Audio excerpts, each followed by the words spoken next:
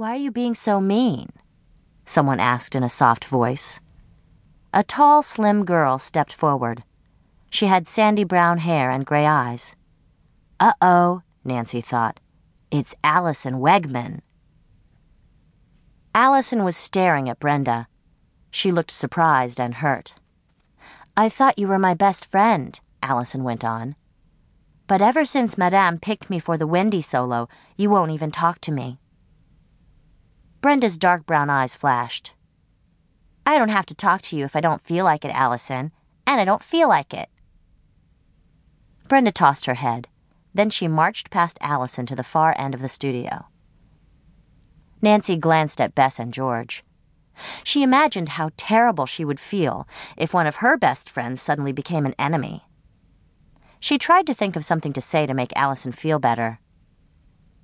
"The Wendy solo is really beautiful," Nancy said. "Everyone thinks so. I guess Brenda's just jealous." Allison sighed. "I wish Madame had let her dance Peter Pan or Captain Hook, but girls in the advanced classes got those solos." "Well, I think best friends should stick together no matter what," Bess said. Just then, Darcy Blair walked into the studio. She was Madame Dugrand's assistant. Darcy clapped her hands twice. Everyone stopped talking. "To the bar," Darcy called out. The girls hurried to the wall opposite the big mirror. They lined up along the bar.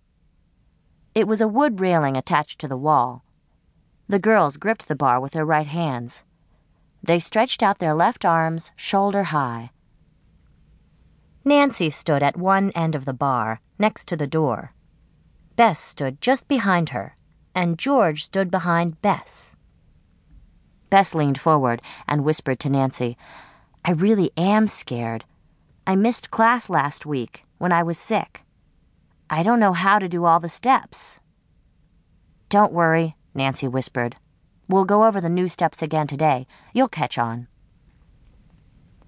Nancy felt a shiver run up her spine. She didn't know whether she was nervous or just excited. She always loved being in the dance studio. Everything about it made her feel like a real ballerina. The huge mirror, the bar, the wood floor, the piano under the tall window. Nancy heard voices just outside the studio door.